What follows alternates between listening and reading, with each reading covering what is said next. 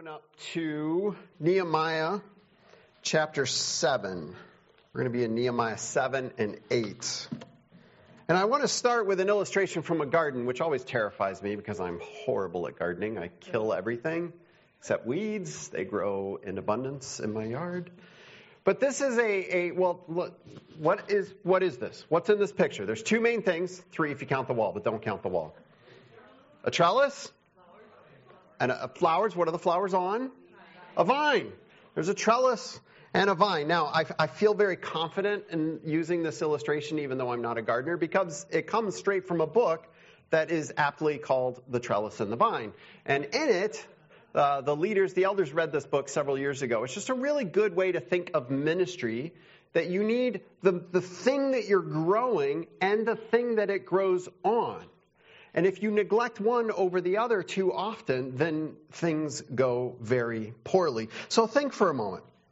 The point of growing a vine is to have a beautiful vine, in this case with beautiful flowers. If it was a grapevine, obviously you would want some fruit from it. That's the point of growing the vine. The point of growing the vine is not to have a beautiful, sturdy, immaculate trellis. If you walked into a garden and all you saw were a whole bunch of beautiful trellises, you'd be like, okay, that's interesting, but something's missing. So if you are a gardener and you spend all of your time on the trellis, fixing it, staining it, painting it, sanding it, making sure that it's nice and robust, and you never actually tend to the vine, you're missing the point. Likewise, if you're a gardener and you spend all your time on the vine, pruning it, watering it, helping it, but you never focus on the trellis, that vine is going to struggle because the trellis is going to crumble and the vine won't be able to grow. Now, what does this have to do with Ezra and Nehemiah? Ezra and Nehemiah, I've called God at Work for this sermon series. And in Ezra and Nehemiah, we see two major building programs. In Ezra, it starts with the building of the temple. And then in Nehemiah, it starts with the building of the walls around Jerusalem. And to give you a little bit of context of where this has come from, if you know a bit of the history of the Old Testament, it's really helpful. God calls his people into a relationship with himself through this man, Abram. And he forms the Jewish people. And he says, you are my people. And he makes promises to them, a covenant we're going to look at later on. Over time, his people are taken into Egypt and they're enslaved. And he miraculously rescues them. You might know the story of the crossing of the Red Sea. He rescues them out of that difficult situation. And he brings them to the wilderness and gives them his law, the Ten Commandments, and the entirety of the Old Testament law. And then he brings them into the promised land and he says, here you will be my people and I will be your God and we will be together. And he gives them a temple, first a tabernacle and then a temple where he will dwell among them. And they will be different because he's with them. Over time, if you've read the Old Testament at all, you see that God's people are unfaithful time and time and time again. And he warns them, come back. Come back. Renew your fellowship with me. Restore your relationship with me. Come back. But if you don't, hardships are coming. And that's exactly what happens. His people are taken into exile. And God's goal there is that maybe away from the promised land, maybe away from their homes, maybe there they will turn back to him. Maybe there they will listen. And that's exactly what happens. And that's where we pick up Ezra and Nehemiah. They are returning to the promised land. And so they have these building projects. Their land is in ruins. Their trellis, if you will, has fallen apart completely. And they know that God is calling them back home. They're calling them to be God's people again. But they've got some building that needs to happen. And so they worked on the temple. And then again in Nehemiah, they worked on the walls of Jerusalem. And so here we have these people back in their homes, and they've been doing what we could call trellis sort of work. But the goal was not ultimately about the temple. It wasn't about this physical structure of the temple, and it wasn't certainly about the walls of Jerusalem. The whole point of what God was doing was to have his people in a right relationship with himself. And it's interesting that in both Ezra and Nehemiah, After Ezra tells about the building of the temple, he then talks about the building into the people. And they open up God's word.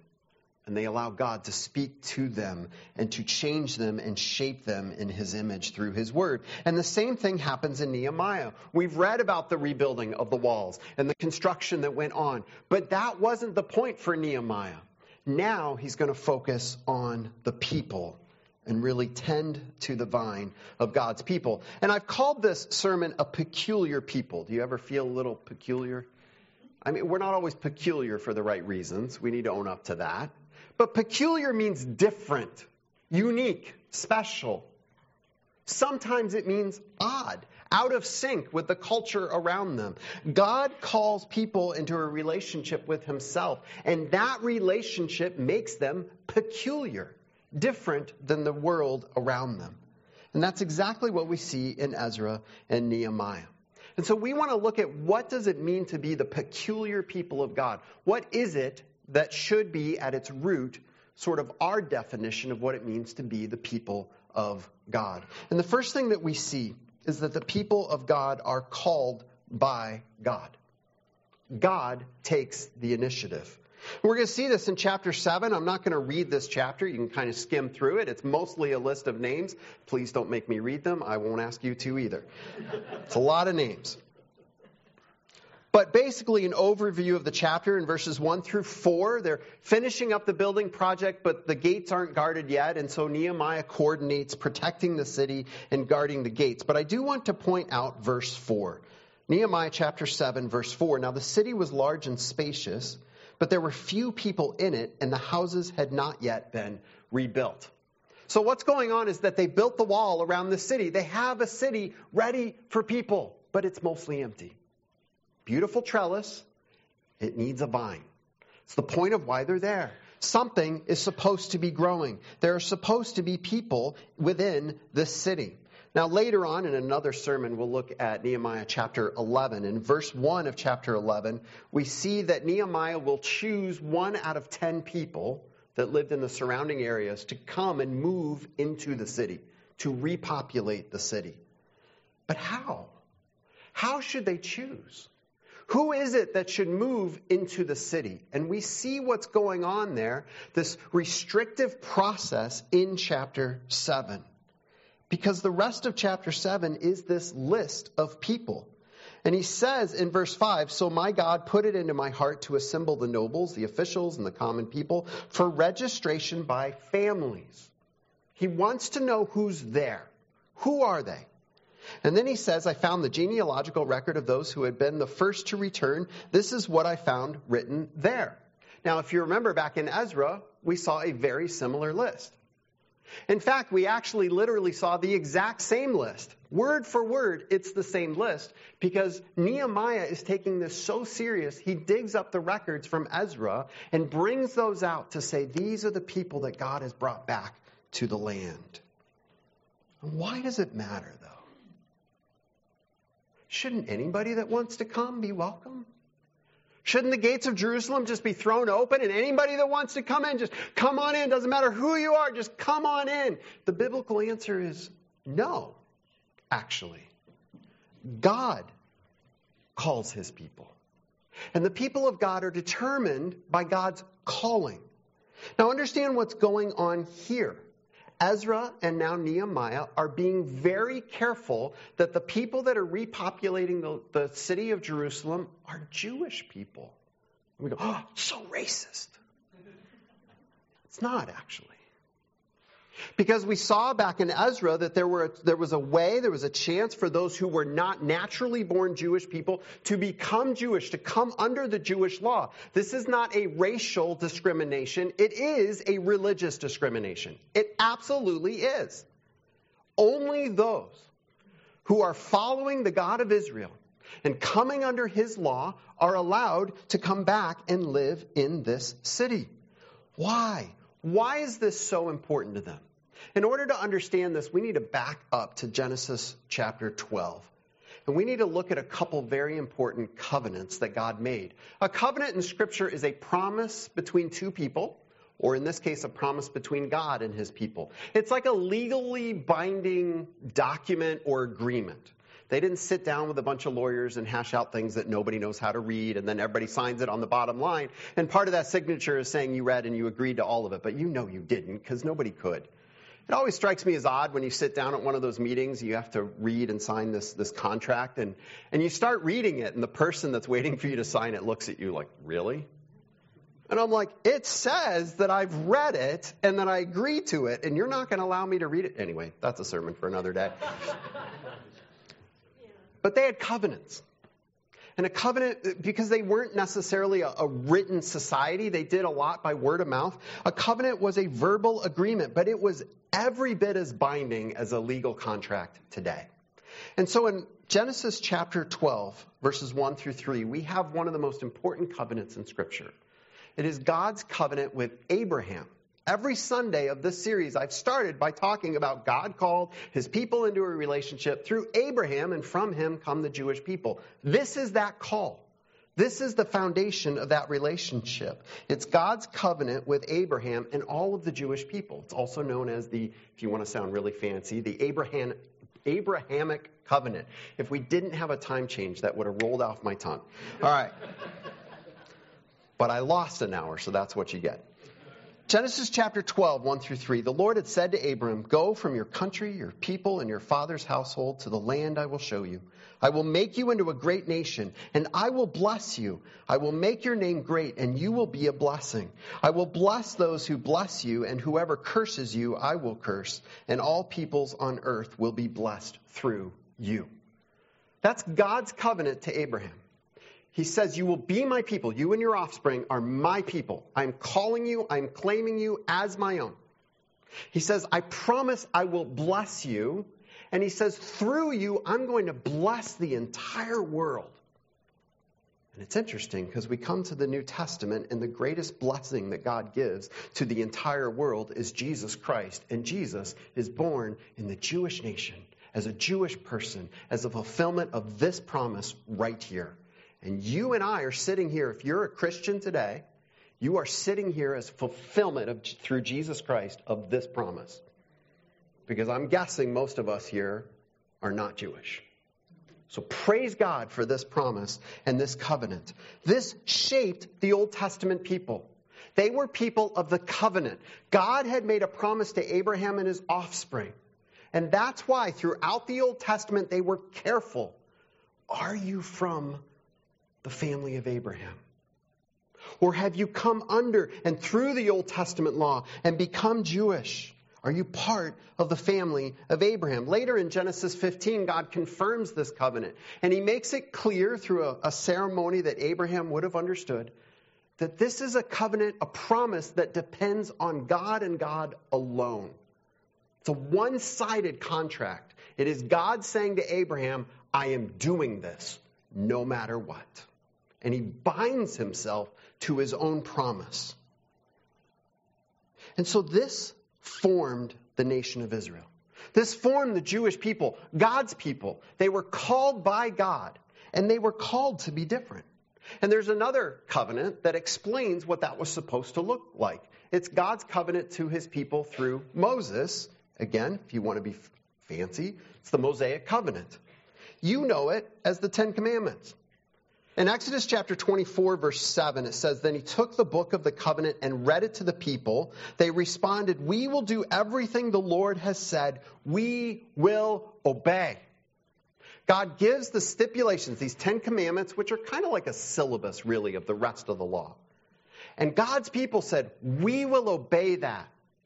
And God says, great. This forms the relationship, and it teaches us as God's people, and it taught them, you are to be peculiar. You are to be different than the world around you.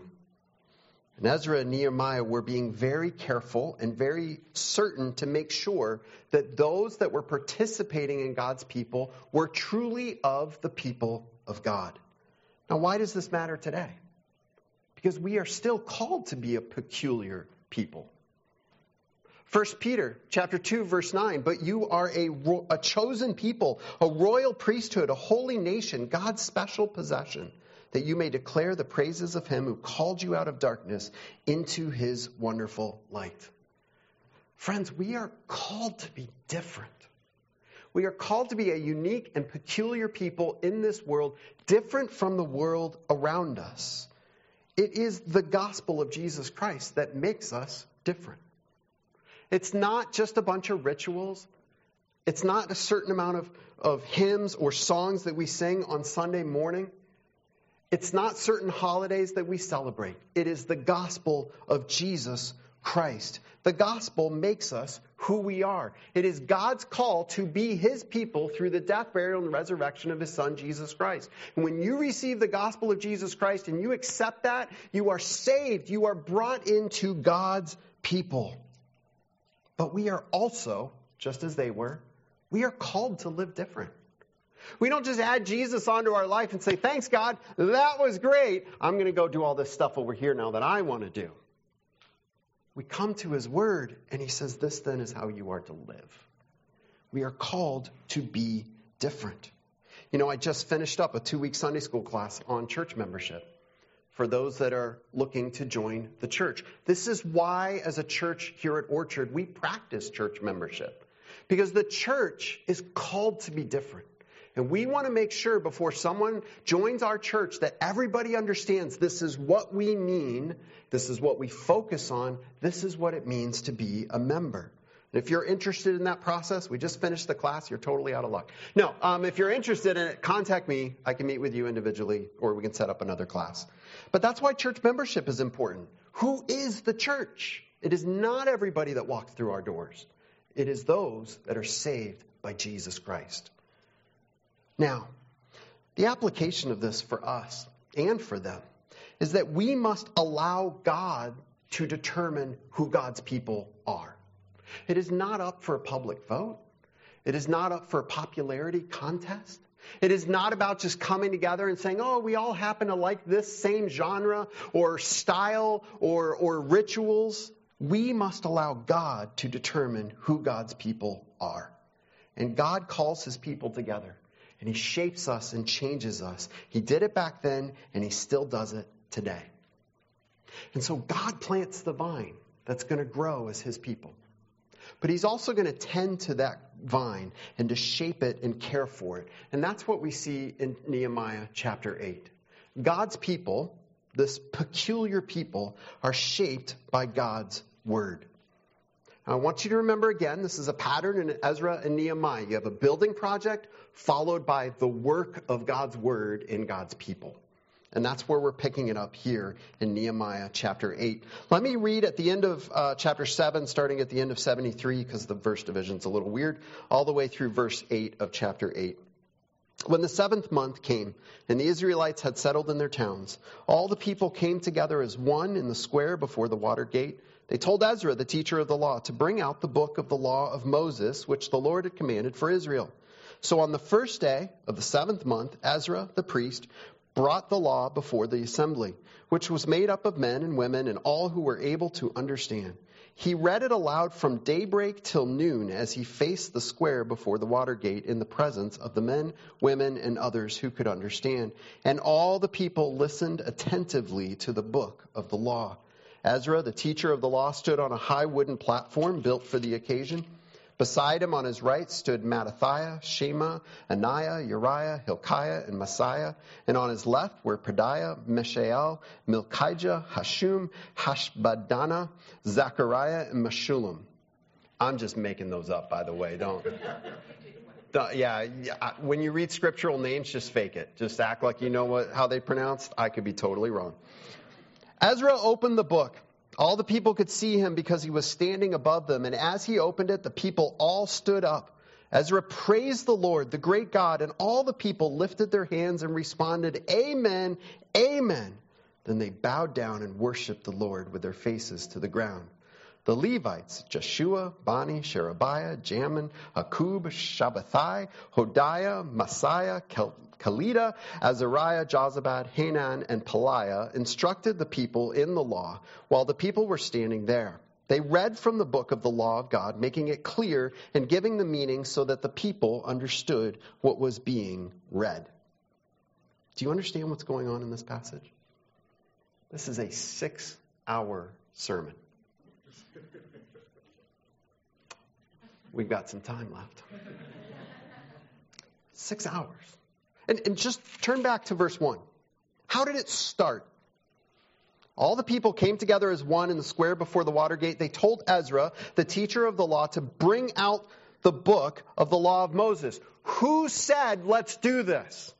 Was it some one holy guy that just stood up? Come on, guys, we really need to be in this together. Let's try it. I know you don't want to do it, but let's try to do it. No, the people come to the leaders and say, we want to hear from the Word of God. We want to hear from the Word of God. Bring out the book of the Lord. They had set up a platform. It seems they were kind of ready for this. And the teachers, Ezra and some of the other priests, they're going to stand up on the platform. That looks vaguely familiar, doesn't it? Friends, this is why preaching is important. The Word of God is meant to be publicly declared, and it's meant to be explained and applied so that people can understand it and apply it and live it out in their lives. That's exactly what they're doing here. There's a movement among many churches. Let's do away with preaching. It's no longer applicable to us today. We just don't need it. Garbage. God's Word has preaching over and over again. We are told to have the Word of God preached, taught, explained over and over and over again. 6 hours. It seems like one after another would get up and they would read a little bit and they would say, this is what it means. This is what it means. This is how it applies to you. This is how I'm going to help you to understand what God's Word is saying. For 6 hours they went on, and the people stood there. And I love when the book is first brought out, they worship. They're so excited for the Word of God to be preached and to be read and to be taught. They just burst out in spontaneous prayer. Man, we're so spoiled, aren't we? I've got like 20 of these. And I've got like 1 million more accessible at any moment on my phone or my computer or my tablet. We are saturated with the possibility of picking up and looking at the Word of God, which is wonderful, and I praise God for it. But the downside of it is that we've lost how special this is. The Word of God. I pray that we would have that heart in our day-to-day lives when we wake up, say, I need the Word of God. Bring out the Word. When we come to church, I need the Word of God. Bring out the Word. That we would have that overflow of worship because God has chosen to communicate with little old us through the power of His Word. What a blessing that is. Look at verses 9 through 12 because we see the people's response. Then Nehemiah the governor, Ezra the priest and teacher of the law, and the Levites who were instructing the people, said to them all, this day is holy to the Lord your God. Do not mourn or weep, for all the people had been weeping as they listened to the words of the law. Nehemiah said, go, enjoy choice foods and sweet drinks, and send some to those who have nothing prepared. See, early potlucks, also in the Bible. This day is holy to our God. Or to our Lord, do not grieve, for the joy of the Lord is your strength. The Levites calmed all the people, saying, be still, for this is a holy day. Do not grieve. Then all the people went away to eat and drink, to send portions of food, to celebrate with great joy, because they now understood the words that had been made known to them. What a powerful example of responding to God's Word. First of all, understand, the people are hearing this law being read. For many of them, this would have been maybe their first exposure to it. They knew about it, but they wouldn't have had access to the scrolls. The scrolls of the law were exceedingly rare. I talked about back in Ezra that on one of Ezra's trips, it talks that he was bringing the scroll to Jerusalem. He was bringing the law. This might have been their only copy of the law. The rest of them had been lost in the invasions. So here they are reading this law again, just as Ezra had done it back around the dedication of the temple as well. And so they're bringing out the law and they're reading it. And how do the people respond? They weep. They mourn. This is one of the reasons I think that preaching of the Word of God is becoming less popular today, because this is so often how God's word impacts us. We listen to it and we go, oh, I'm not living that. I'm not trusting that. I'm out of line with that. That's really convicting. And so many churches, so many Christians are saying, I don't need that. I'm just going to put that on the shelf. Just teach me that God loves me and accepts me just the way I am. I'll just hear that. God's word is convicting so often. And we need to sit under that. We need to be changed by that. We need to be impacted by that. And they are. They're repenting. They're acknowledging their sin. And they're weeping. But isn't it interesting how the leaders respond? It's not that they're saying that the weeping is wrong. They're saying it's not the right time. There will be a time for weeping and repentance. But they need to start with rejoicing. God has shaped his people, called his people, loved them enough to give them his holy word. He has saved them out of Egypt. He has saved them out of exile. He has brought them back home. And they are to rejoice. There is a time for grief. There is a time for sorrow. But there's also a time to rejoice, to come together as the people of God and say, thank you, Lord, for what you have done. The law also told the people how much God loved them. The law that they were reading told them how God had saved them and called them. And this was absolutely a cause for celebration. So here they are. They end that first day after reading God's word all morning with this huge meal and celebration, and people are sharing food with one another. I love this because it tells me that after Nehemiah came back and they rebuilt the walls and they said, what's next? Their first priority was to say, we need to be shaped by the word of God. So we need to ask ourselves, are we? Is that a passion of our hearts to be shaped by God's word? Romans chapter 12, verse 2 says, do not conform to the pattern of this world, but be transformed by the renewing of your mind. Then you will be able to test and approve what God's will is, his good, pleasing, and perfect will. God takes everybody exactly as they are. You don't have to clean yourself up or fix yourself up for God. He takes everybody exactly the way they are, but he leaves no one unchanged. The gospel changes us. God's word changes us, and it calls us to be different than the word or the world around us. Not to thumb our nose at them and say, oh, you horrible people out there, we're so much better and God loves us more. No, we are called to live out the gospel, to live out God's word, so that when the people in the world look at us and they go, you guys are kind of weird, we go, we are. Can I tell you why? And we can talk to them about Jesus Christ. Not to insult them or put them down or judge them, but to present Christ, the gospel that saves.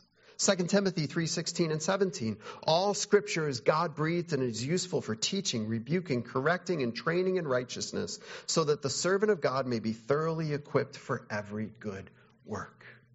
The word of God. God does his work in our lives through the powerful truth of his word. Read, proclaimed, explained, applied, studied, digested, pored over, grieved over, rejoiced over. It's all the power of God's word at work in our lives. We do not determine who we are. We don't determine who we are as individuals. We don't determine who we are as a church. This church is not a civic organization.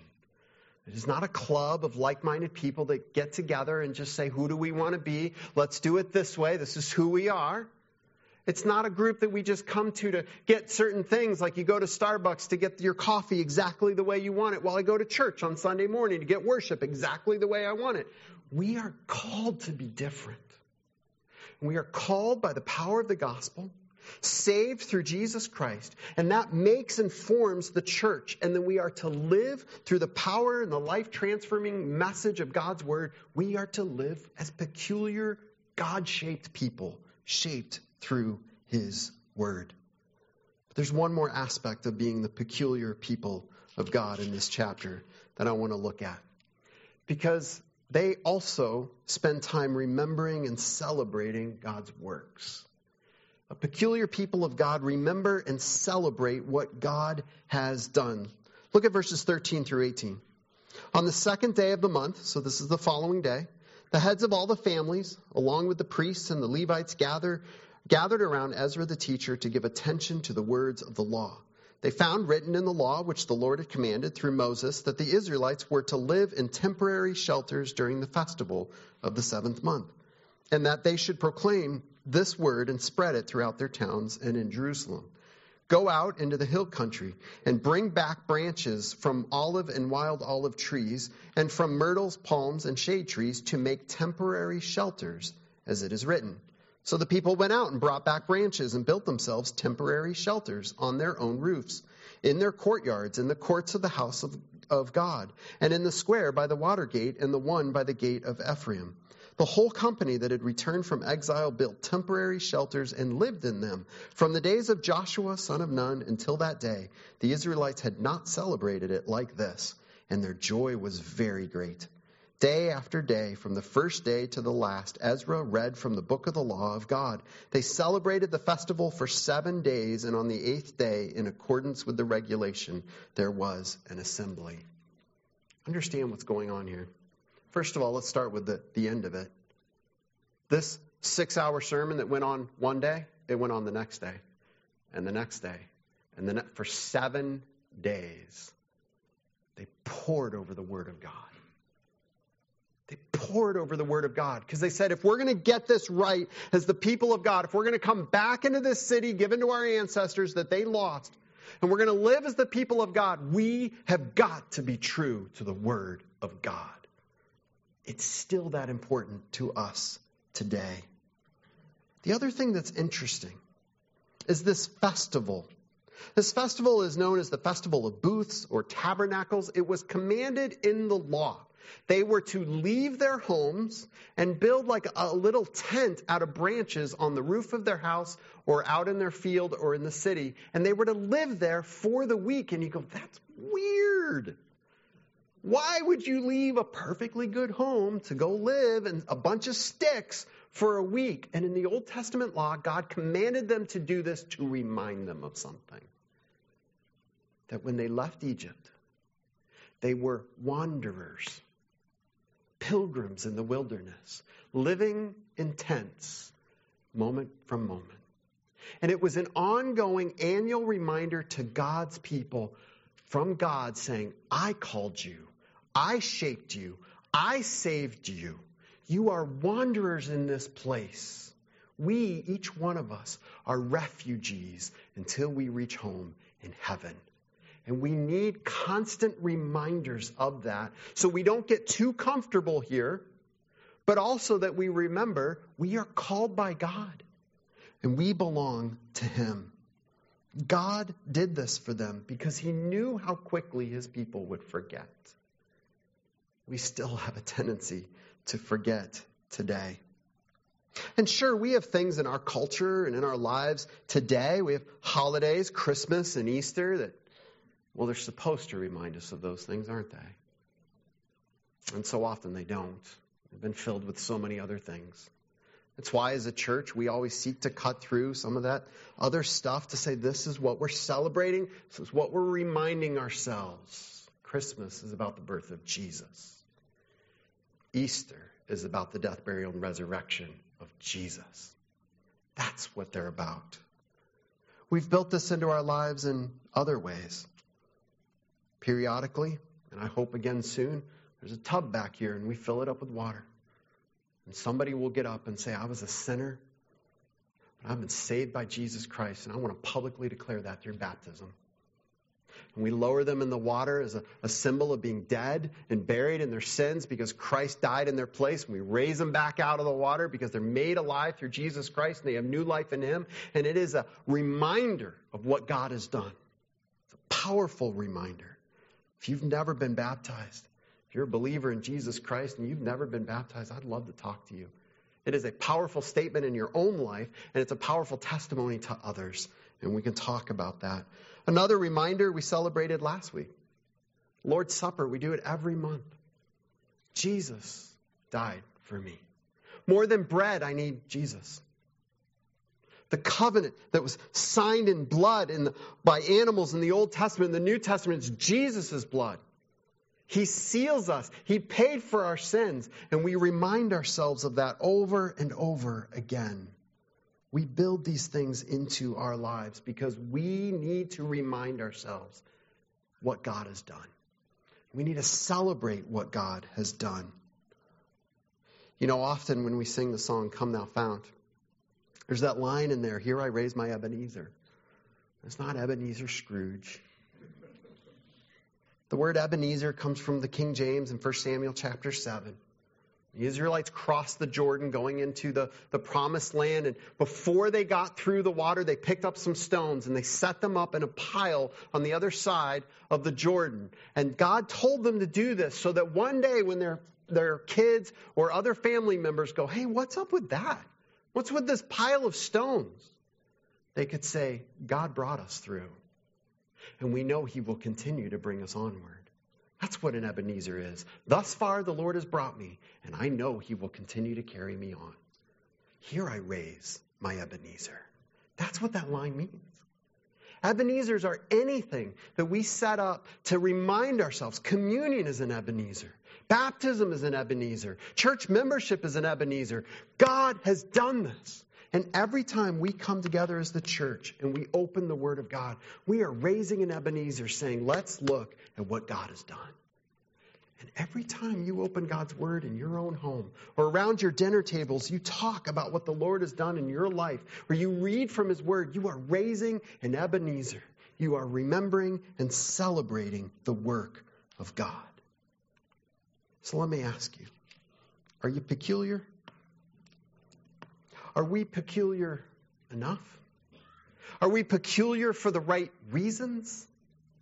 The reasons according to what God says. Because we are called to be God's people, saved through His Son, Jesus Christ. And that needs to make all the difference in our lives and in this world. I believe the greatest need of the world today, with all of the political and cultural upheavals, the greatest need is the exact same need that it's always been since the very beginning. We need to be saved by Jesus Christ.